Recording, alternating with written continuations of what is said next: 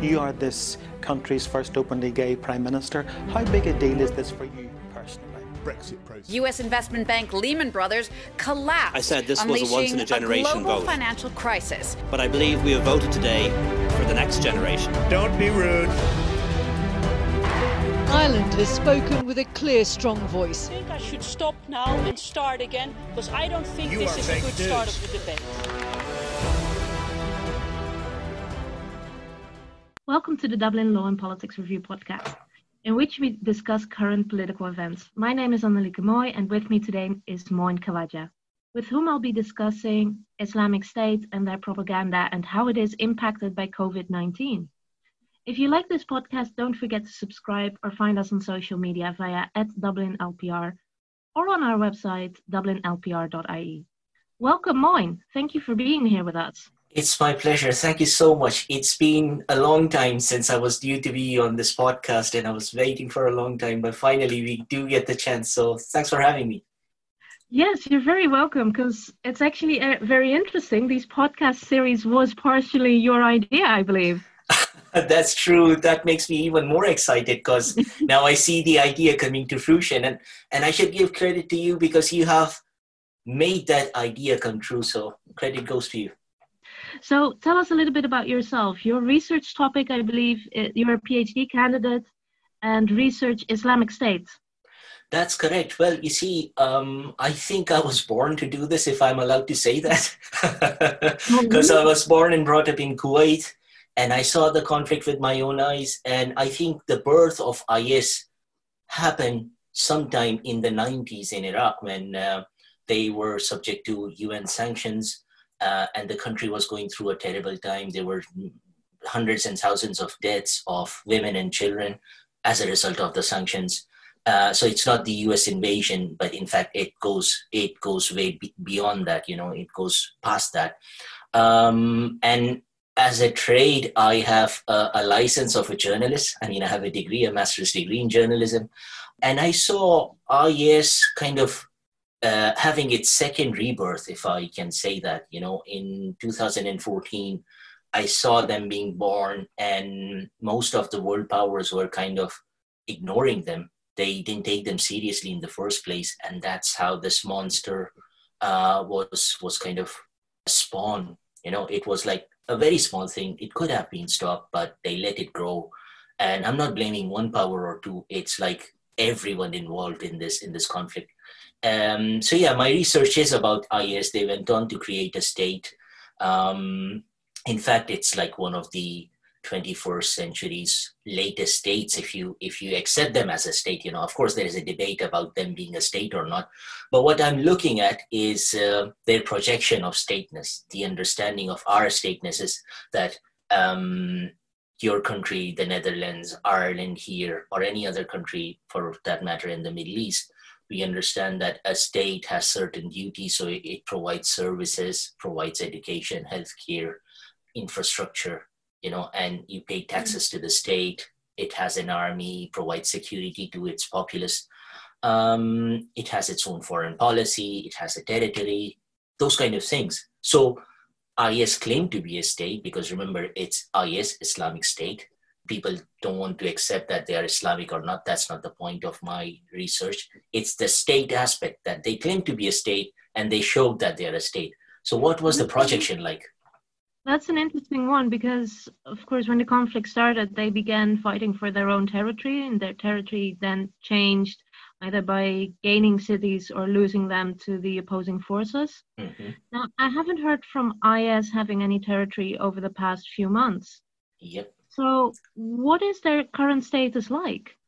At the moment, they have been reduced to nothing. So whatever they had at their peak, which was 2015, mid-2015 was their peak, they went on to capture territory which was the size of Britain, you know, United Kingdom. And population was around 11 million, you know, to put it roughly. They started losing it because of the operation against them by US-led coalition and Russia-led coalition. And right now, they are just reduced to pockets here and there in the Syrian and Iraqi desert, you know, and they're mounting these guerrilla attacks, hit and run attacks, you know, but they don't hold any substantial territory whatsoever. It's just pockets here and there. And to get a bit more into the topic for today, so how has IS been impacted by COVID-19? A lot of conflicts are actually stopped or are not being fought out at the moment because of COVID, because the armies are sick and can no longer fight. Mm-hmm. Is there a similar situation for IS? Well, you have to look at their presence, like their footprint in the past couple of months. So because they were waging hit and run attacks, and it was not that intense compared to what they have done in the last 2 months. So they waged a few attacks in Syria, not really causing a lot of casualties, but at least it was hit and run. But then recently, like 2 weeks ago, they mounted 5 attacks on one day in 5 different locations, and that was quite deadly. I think the death toll was around 40 Iraqi security personnel killed, and dozens others wounded. So that was a very serious attack.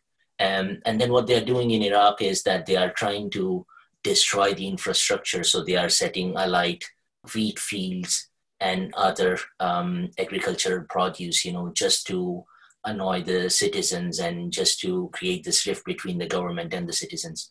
But day before yesterday, or maybe like 3 days ago, they mounted this daring attack in Afghanistan, where we thought that they were wiped out. A heinous attack was carried out at a Kabul hospital, a maternity ward to be precise, and they killed women and children. They killed newborn babies. So that was like the lowest of the lowest. Of course, they didn't claim the responsibility, but it's obvious that it's them. There is no one else who is going to carry out such heinous attack.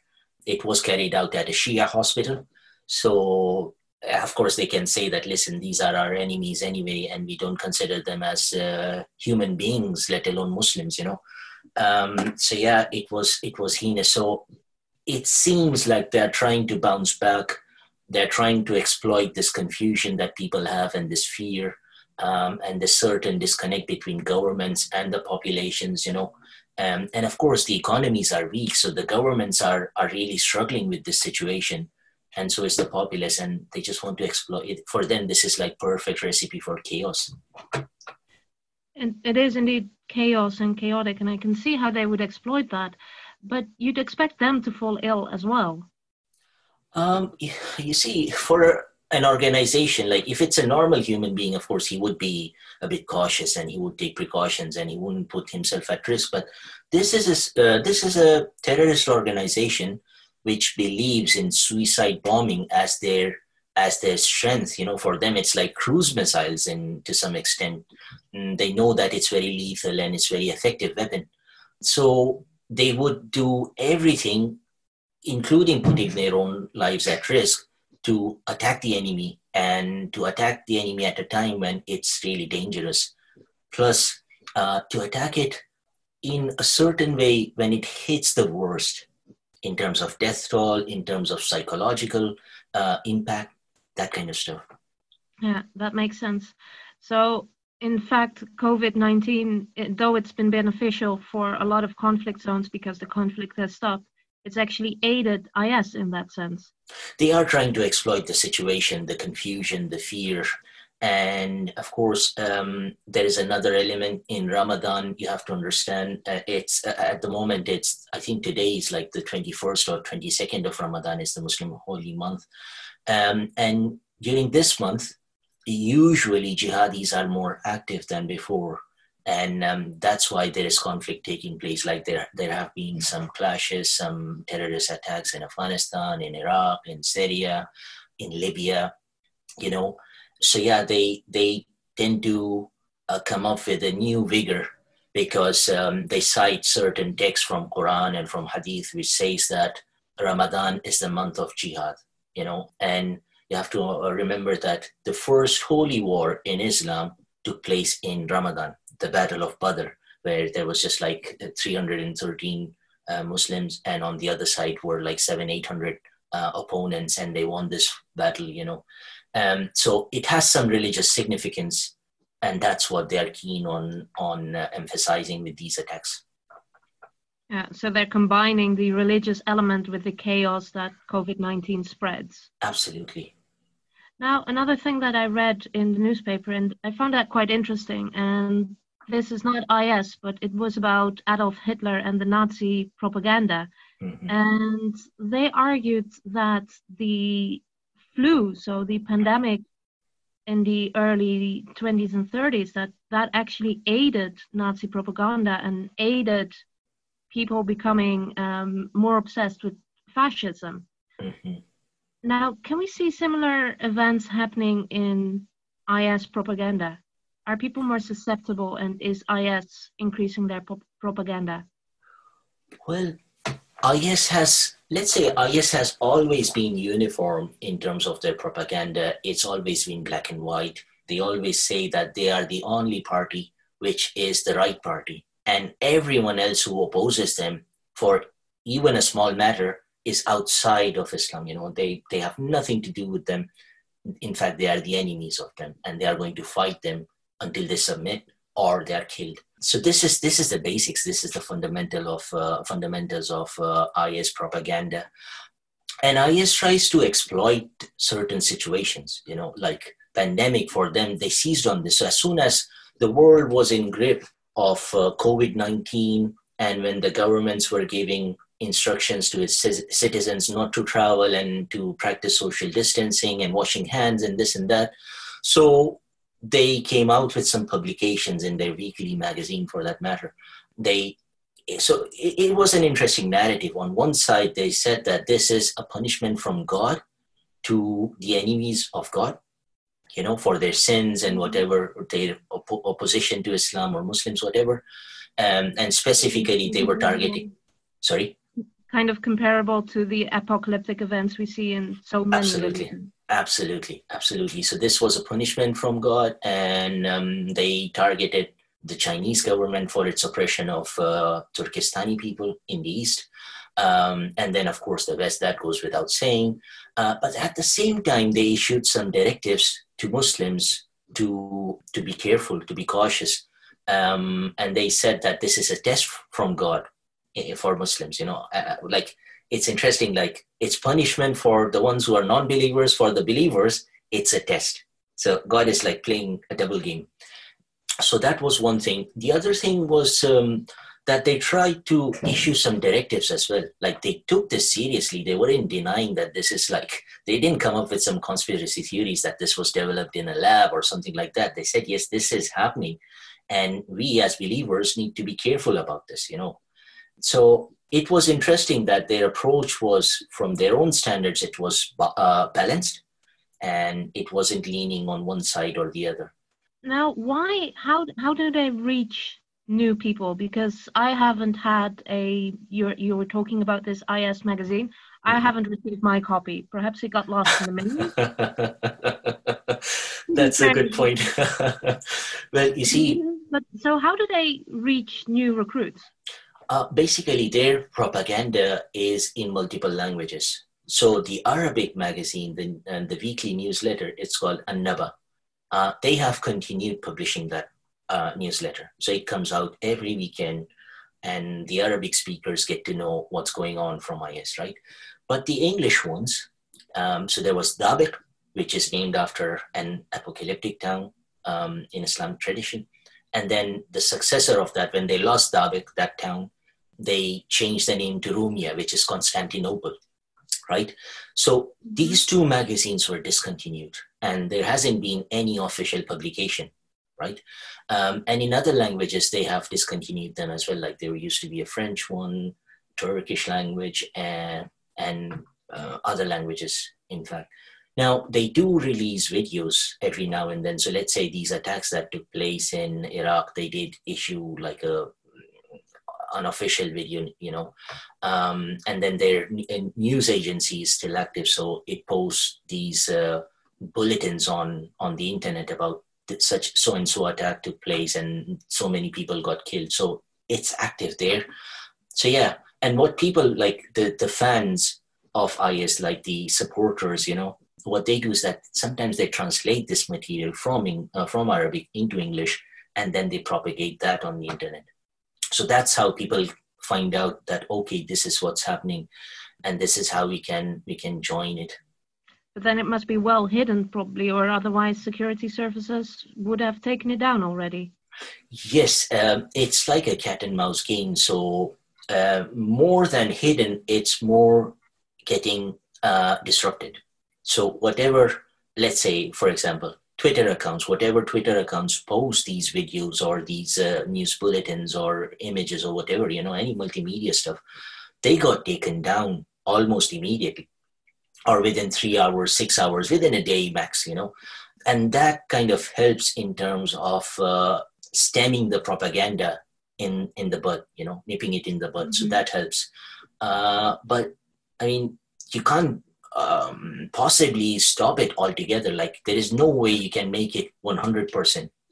And are they also advertising? So you spoke about this test for the believers and the punishment for the non-believers. Yeah. Are they also advertising or promising that if you believe, and if you believe properly, that you will survive? Mm-hmm. Well, you see, their basic text, or let's say the main text, is the Quran, right? Mm-hmm. And they keep quoting these verses, which kind of they can't imply, because that's like 1400 years old text, but it can be used in this context. The context is always alive. The context is wars, the context is siege, disease, or tests from God, those kind of things. So they impugn them in this situation, and they say, listen, it can be a different situation, but the context is very much the same. God is always there, and he's testing who believes in him and who does not believe in him, So they just impose that all the time. And those who die, are they considered non-believers? Well, of course, anyone who doesn't believe in Islam, and especially who doesn't believe in their form of Islam, which is Salafi Islam, or some people call it Takfiris, because they believe in disassociation of Muslims. They can reject them and say that they're outside of Islam, So anyone who doesn't believe in their brand of Islam, they are infidels anyway, right? Now, of the believers who believe in them, and if they die out of this disease, they say that they are going to paradise anyway, because one of the hadith, it refers to cholera back in the day when Prophet was alive. And the Prophet said specifically that if, Prophet Muhammad, he said that if there is cholera in your town, you're supposed to stay in your town. Do not leave, and do not go to the town which is affected by cholera. So in a sense, he asked for isolation. Yeah, social distancing and isolation, and he said that you don't need to do any congregation prayers and things like that. If that is going to risk your life, you don't need to do that. Now, IS is selective, as we all know. They take some texts and they implement that to the letter, and some of them they twist them. But yeah, if anyone is dying in their cause, he's a martyr, regardless of the circumstances. Even if he got killed while killing babies, that's fine. He's going to paradise in their view, So yeah, they just want an opportunity to brand people as martyrs who died for their causes. Yeah, that makes sense. And you spoke very quickly, and of course it's difficult to call them Muslims, because others might rightly say that Islam would never condone such actions. Mm-hmm. Now, you spoke about their brand as in Salafism, if I'm correct. Yeah. Now, if I remember correctly, that is a type of Islam that believes you should live your life as Muhammad did. And yes. Unless my history professor was very bad, but I believe they didn't have internet or computers back then. How are they combining the idea that you should live as Muhammad lived with internet propaganda? Mm-hmm. That's a good question. You see, so it wasn't just Muhammad, but it was his companions as well. So people who were his friends, who were his relatives, the close circle, the ones who saw him. That's the definition of a companion. The ones who saw him and spent time with him. They are the companions, and they are the ones who we are supposed to follow. Muslims are supposed to follow. So when they say, this is a valid question, that, okay, you want to go live life like Muhammad did 1400 years ago, but how do you combine what's happening in today's world? For that, they say, listen, it's absolutely fine to use technology if that's going to benefit religion.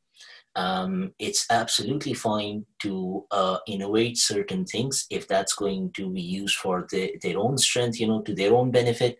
Of course, you're not supposed to innovate things in your religion. Like, you can't change religion, the basics of religion, you're not supposed to do that. No innovation within the religion, but anything that aids religion is fine. So let's say the use of technology, the use of transportation, everything is fine as long as it's done for the sake of God and for the sake of propagating Islam. They are okay with that, and for jihad for their matter as well. So they would encourage vulnerable people or interested parties to watch their videos, their propaganda, stay in touch through online means, but then continue by reading a book. Absolutely. An interesting group, that IS. They certainly are. And interesting, of course, not being in a positive note. But yeah. Thank you so much for having this conversation with me. We're running out of time. It was very interesting. So if I may sum up, maybe I'm forgetting something, so please add if I forget something. But COVID-19, on the one hand, it has aided them in creating this chaotic situation, and a situation where countries perhaps have less means to fight IS. They might have gotten sick, but they have increased their attacks recently again, and their internet propaganda still continues as usual. That's really the case. Indeed, you're right. So perhaps it's now more than ever that we should act against IS? This is absolutely the case. Like, there has to be no reason to be lax and to think that they are gone or they are not going to be strong again. This is at our own peril. So we should be vigilant, and we should try to counter the chaos that's spreading in Afghanistan, in Iraq, in Syria, in Libya, all these places where IS had a massive footprint. They're just waiting for a chance. And I think it would be very wise of the world governments, USA, Russia, and other powers, to sit down and to have a talk and to make sure that IS does not come back in any shape or form. Otherwise, there's going to be bloodshed and chaos once again. I think that's a very good advice to end this podcast on. Not be lax. So thank you very much for speaking with me, and thank you for listening to the Dublin Law and Politics Review podcast on the impact of COVID-19 on IS. If you enjoyed this podcast, don't forget to subscribe or follow us on social media via @DublinLPR. Comments, questions, and suggestions are very welcome via contact@dublinlpr.ie. This was Annelieke Mooi, and I wish you a very pleasant day. Thank you so much.